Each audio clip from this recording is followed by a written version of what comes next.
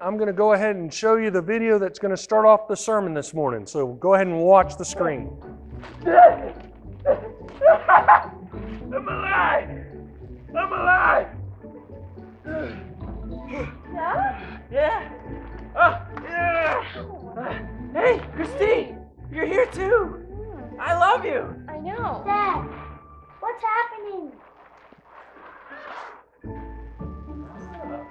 Honey, the power works! It's coming, it goes on and off whenever we want! We've got clean water! Oh, that's great, look at that! Ooh, I bet I know what this does! Rain down the glorious water! Ah, shoes. Oh, what do we got here, guys? Food. I love food. A big food? You gonna have work? This is awesome. Look, listen here. Feed? The what? Jack, be careful! Oh, I have a car! Did you guys see this? Yeah, you have a car! A car! And don't forget your coffee. Really best.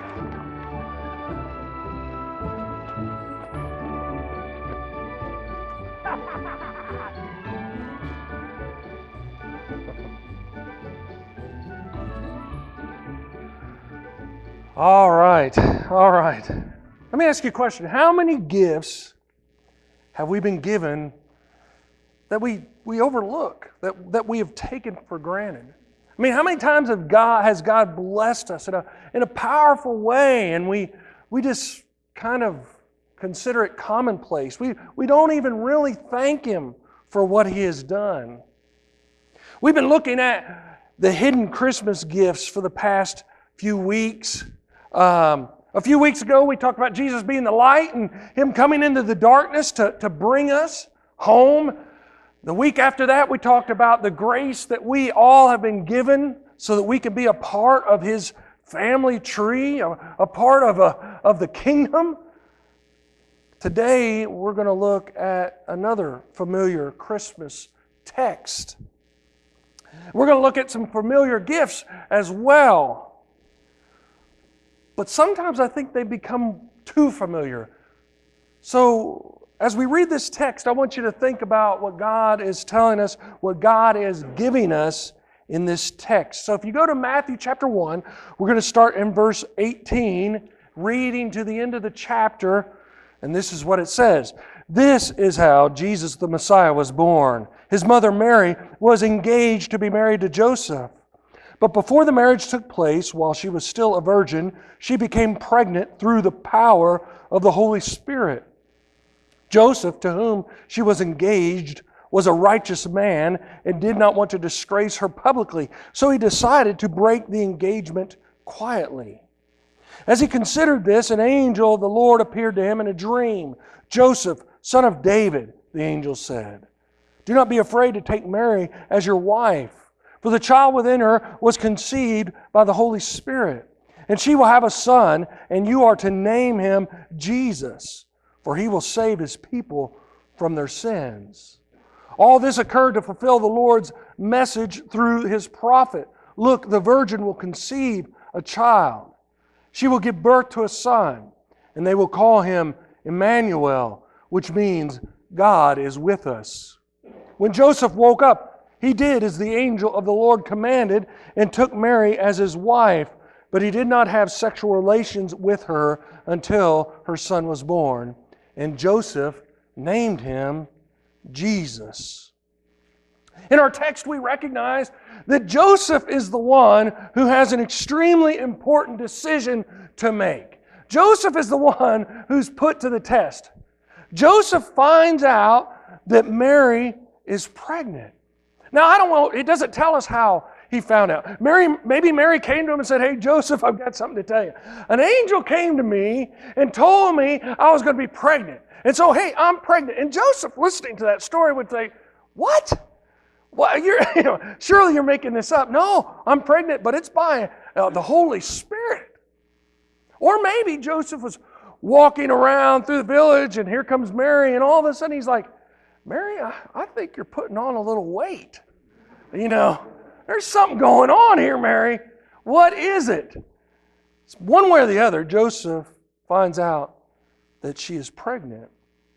And because he loves her, he decides to quietly break off the engagement.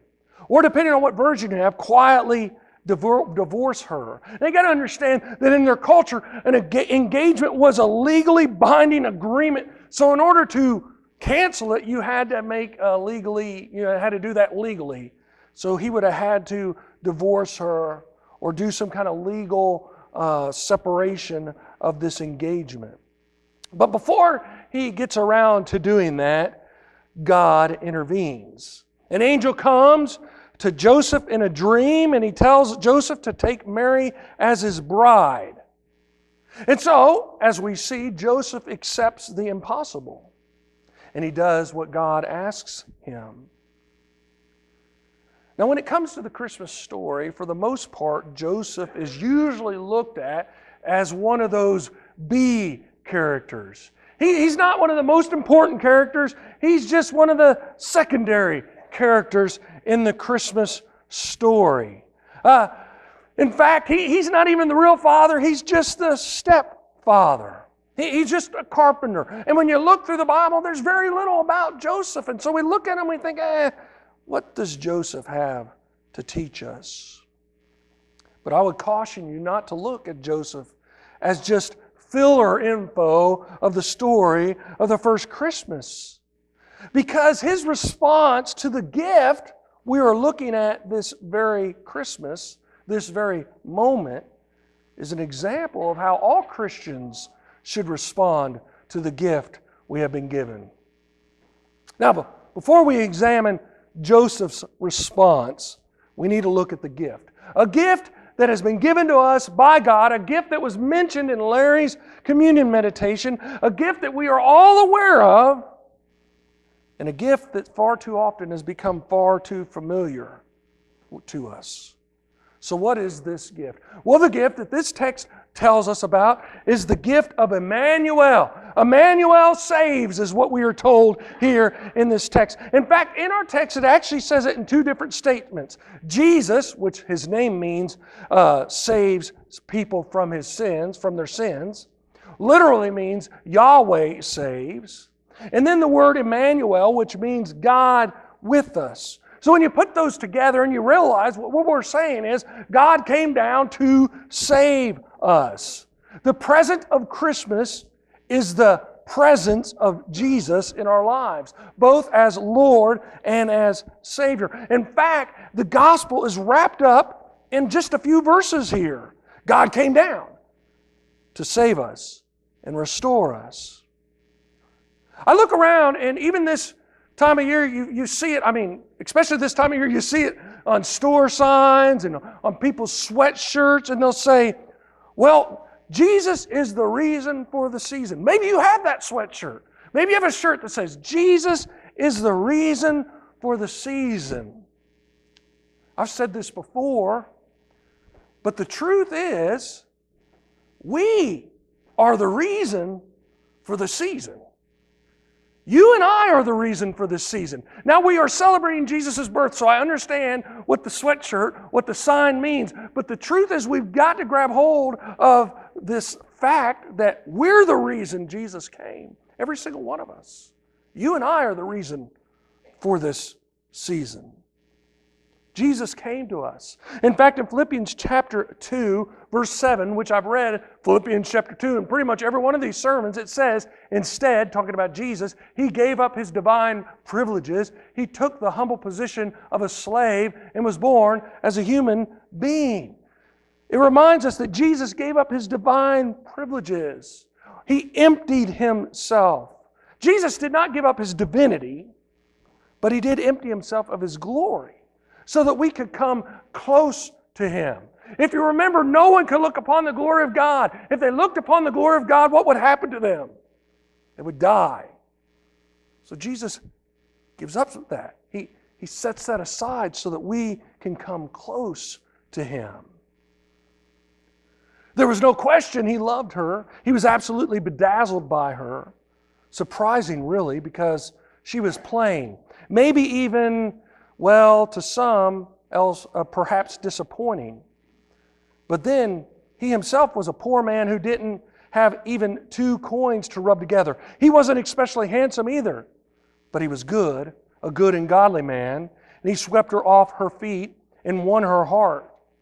Now, what makes that ordinary story extraordinary is the rest of the story. The story told by Soren Kierkegaard actually begins this way. Suppose there was a king who loved a humble maiden.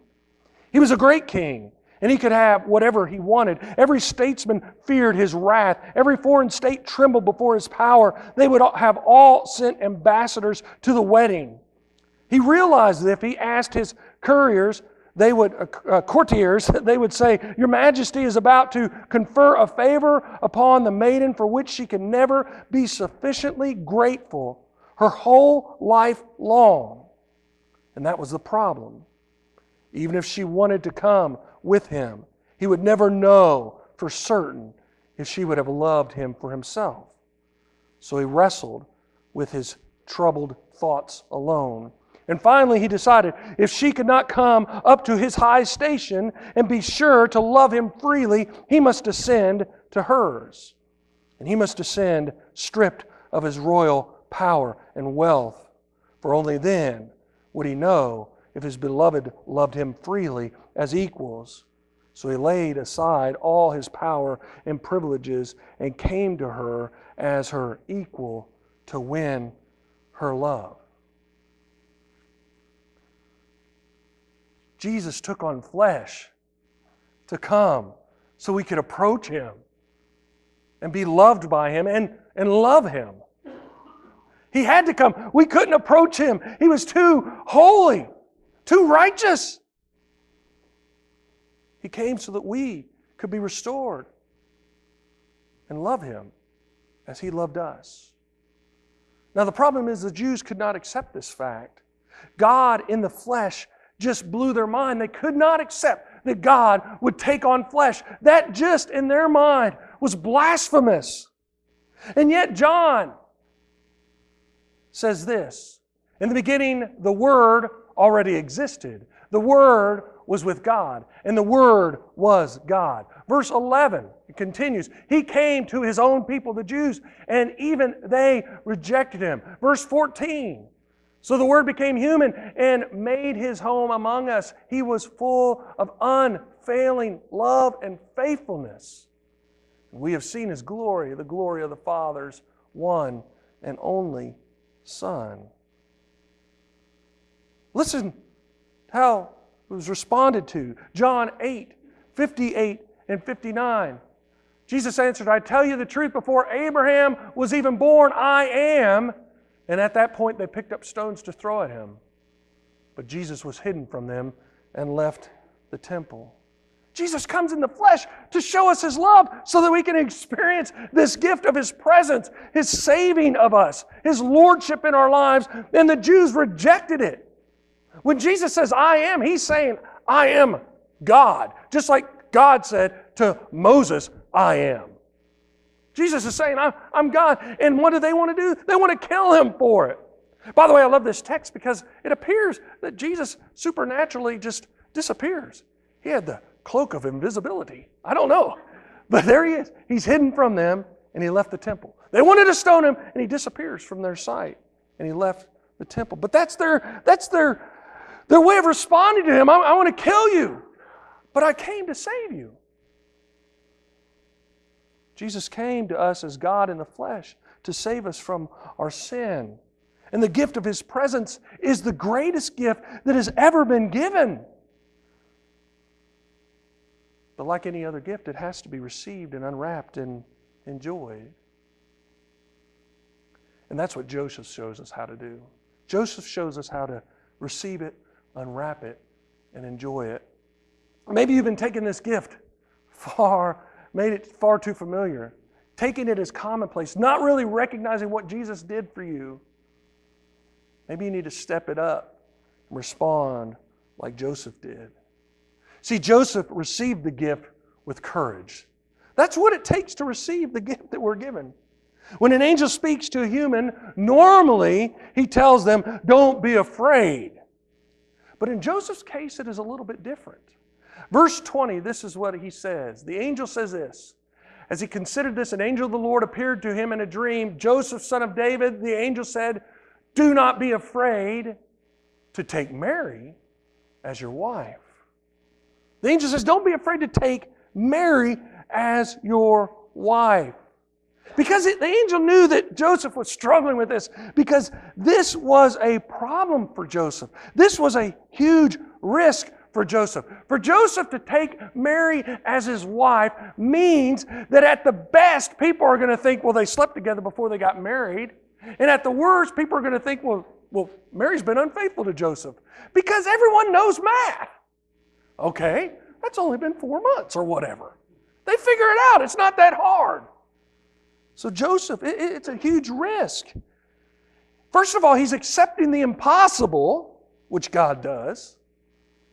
And he's also accepting ridicule, scorn, and a destroyed reputation. No matter what, that's going to come. Ridicule, scorn, and a destroyed reputation. Jesus says in Mark 13:13, and everyone will hate you because you are my followers. But the one who endures to the end will be saved. Jesus warns us right up front. It is going to take courage to follow me. People are going to hate you. In fact, only those who endure, only those who have the courage to endure to the end will be saved. To accept Jesus as Lord, to follow Him with your life, to live radically in the world's eyes is to be hated. In 1927, the famous English poet and essayist T.S. Eliot became a Christian, was baptized and confirmed. Now, prior to his conversion, Eliot belonged to London's Bloomsbury Group, a small informal association of artists and intellectuals who lived and worked in the Bloomsbury area of central London. But when news of Eliot's conversion hit the news, the Bloomsbury Group responded with shock and even disgust. The writer Virginia Woolf, the de facto leader of the group, penned the following letter to one of her peers. This is what she said. I have had a most shameful and distressing interview with dear Tom Eliot, who may be called dead to us all from this day forward. He has become a believer in God and immortality, and he goes to church. I was shocked. A corpse would seem more credible than he is. I mean, there's something obscene in a living person sitting by the fire and believing in God. Jesus came to save you and to be your Lord. And if you're going to receive that gift, it's going to take courage. It's going to take courage. And I'm afraid far too often we haven't lived with courage. The second thing it's going to take, if you want to unwrap the gift, is confession. If you want to unwrap the gift, you have to have confession. Listen to what we are told right from the beginning. Right from the beginning. Right in the Christmas story. And she will have a son, and you are to name him Jesus, for he will save his people from their sins. Jesus came to save what kind of people? Sinful people. By the way, how many people are sinful? All people. Jesus came to save sinful people. Jesus left the very presence of God in all His glory. He gave up some of His divine privilege to take on flesh so as to save us from ourselves and our sin. And like it or not, there is no way to receive Jesus without confessing that we are sinful, without realizing that we need Him as Savior and Lord. 1 John chapter 1, verse 9. But if we confess our sins to Him, He is faithful and just to forgive us our sins and to cleanse us from all wickedness. Jesus is ready to forgive and purify if we're ready to confess our desperate need for for Him and our sinful condition before Him. You know what? This is so hard for us. And you might say, well, yeah, I've confessed my sins. But lots of times we don't really confess our sins. What we say is something like this: I lied, but I did it to protect you. You know, we recognize we did something wrong, but it was for good reason, right? I mean, we put in these buts. I lied, but I stole, but I was brought up that way. You know, who are we blaming? Our parents. You know, my parents, they were heathens, and so I steal stuff. You know, come on, it's not my fault, it's my parents' fault. I'm sexually immoral, but they came on to me. Or but God made me that way. The point is, that's not confession of sin. That's making an excuse. There's a difference. You can't confess sin and say, but. You just have to admit how sinful you are. How far from the goal you are. How much you need Jesus in your life. And I think far too many Christians are unwilling to do that. We think we're pretty good people. We think God's got a set of scales up there, and as long as we do more good than bad, we're good. But if you've done one bad thing, you're never good. You will never be good enough on your own. We've got to be willing to confess who we really are. And then the last thing is, if we want to enjoy the gift, we enjoy it by giving control. You enjoy the gift by giving control, and that's exactly what Joseph does. He gives complete control of his life to God. I mean, the angel tells him what to name his child, or Mary's child, his stepson. But do you know what? That doesn't seem like a big deal to us, but that was a big deal in Joseph's culture. In Joseph's culture, guess who got to name the child? The father.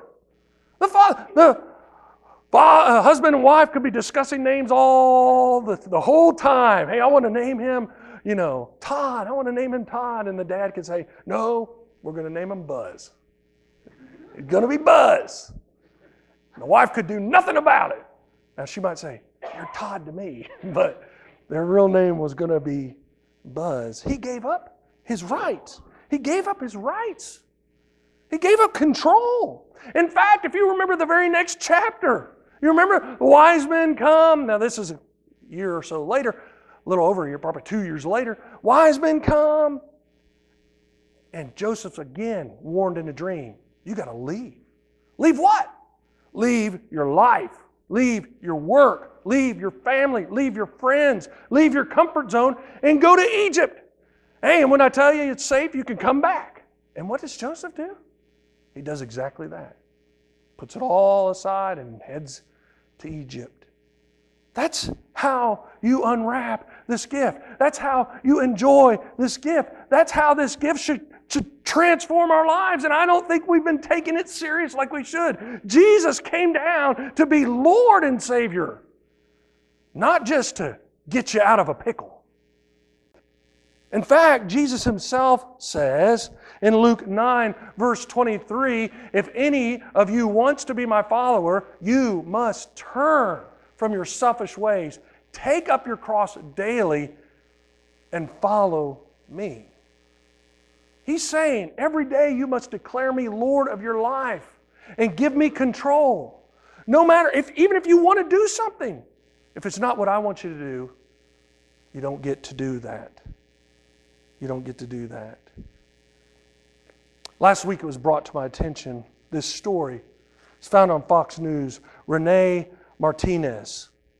Now, Rene spent the majority of his life in and out of jail, breaking into homes, stealing guns, dealing drugs, and getting into fights. But today, this former gang leader, who is 44 years old, who is better known as Level, found a new calling.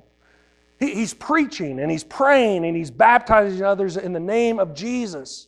And he seeks to save them from a life that he once knew far too well. The Miami-Dade County native has traveled from Los Angeles to the Bronx, and he's just getting started. This is what he said. I lived a very crazy life. I did some horrible things in my life that I know it's only by the grace of God and His mercy that I'm alive and free. I was gang affiliated from the 80s to 2012. I've seen a lot of people die in front of me, and I've been through a lot. As a young teenager, Level joined a gang, and on Halloween night of 1989, he started what became a notorious gang known as the Latin Syndicate, which grew to 300 members. At 14, he was in a coma and he almost died. 2 years later, he was in jail for attempted murder. When his daughter was born, he wanted to be a good father, but he didn't know how, so he started fighting to provide for his family. He turned to bare-knuckle fighting. He became a professional mixed martial artist, which earned him the name Level. He faced death numerous times, and he said in 2013, when he was recording gangster music in his garage, he heard Jesus speak to him saying, "I spared you for such a time as this." He said, "I saw my life flash before my eyes when a gun was jammed in my face, when bullets whistled by my ear. I almost died 5 or 6 times, and all my friends that died, God set me free for a reason, and I repented right there." He says, but it wasn't until I was baptized that everything changed in an instant. When I went into the water, this was April 10th, 2016, that day shifted my life. I ain't never been the same. Something incredible in my life happened that I can't explain. It was Jesus. Only Jesus can do it. And since then, he's been doing street ministry. He's had the opportunity to lead one of his friends, Corey, out of the gang life to the Lord. I gave him the word, and he got baptized, and I started discipling him. He's on fire for God right now. He said, people used to call me the notorious Level. He says, no, I'm the warrior Level. I'm a warrior Level for Christ.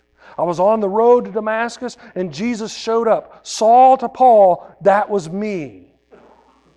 He's in the process of starting a church and looking at other ministry opportunities to help disciple people from prison and out of gangs. And he says, no matter what situation you're going through, no matter how hard your life is, there is a way out. There's a lot of people that didn't wake up today that are dying right now, and you have a chance to come out of the darkness right now and serve the Lord Jesus Christ. I want you to understand that's what Jesus is looking for. People who will stand up against darkness no matter where they find it, who are unashamed to proclaim Him as Lord of their life, who will stand firmly, preach boldly, proclaim to anyone and everyone that there is hope, but it is only found in Jesus. Those who will change completely from what they used to be to what they are now through Jesus in their life.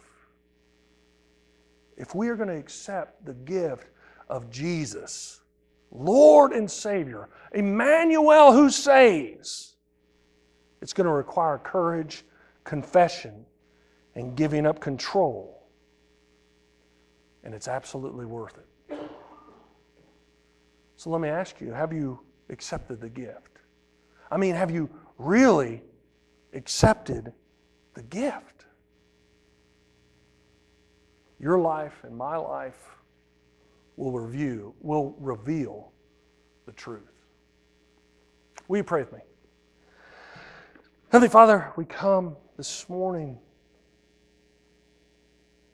I look at Joseph and I'm inspired by him. What courage, what willingness to step out, willingness to give control, willingness to recognize what category of people he fell into, the same we all fall into, sinful. Lord, I pray that we would do the same, that we would be courageous for you, that we would be the ones who recognize who we really are and confess those sins to you, that we would be the ones that give you complete control, even if that means leaving home, job, family, friends, to serve you, to love others, to change lives. Lord, I pray that each of us here have accepted this gift, the gift of more than just Savior, the gift of Savior and Lord. Let the world around us see the transformation of our lives. I pray this all in Jesus' name. Amen.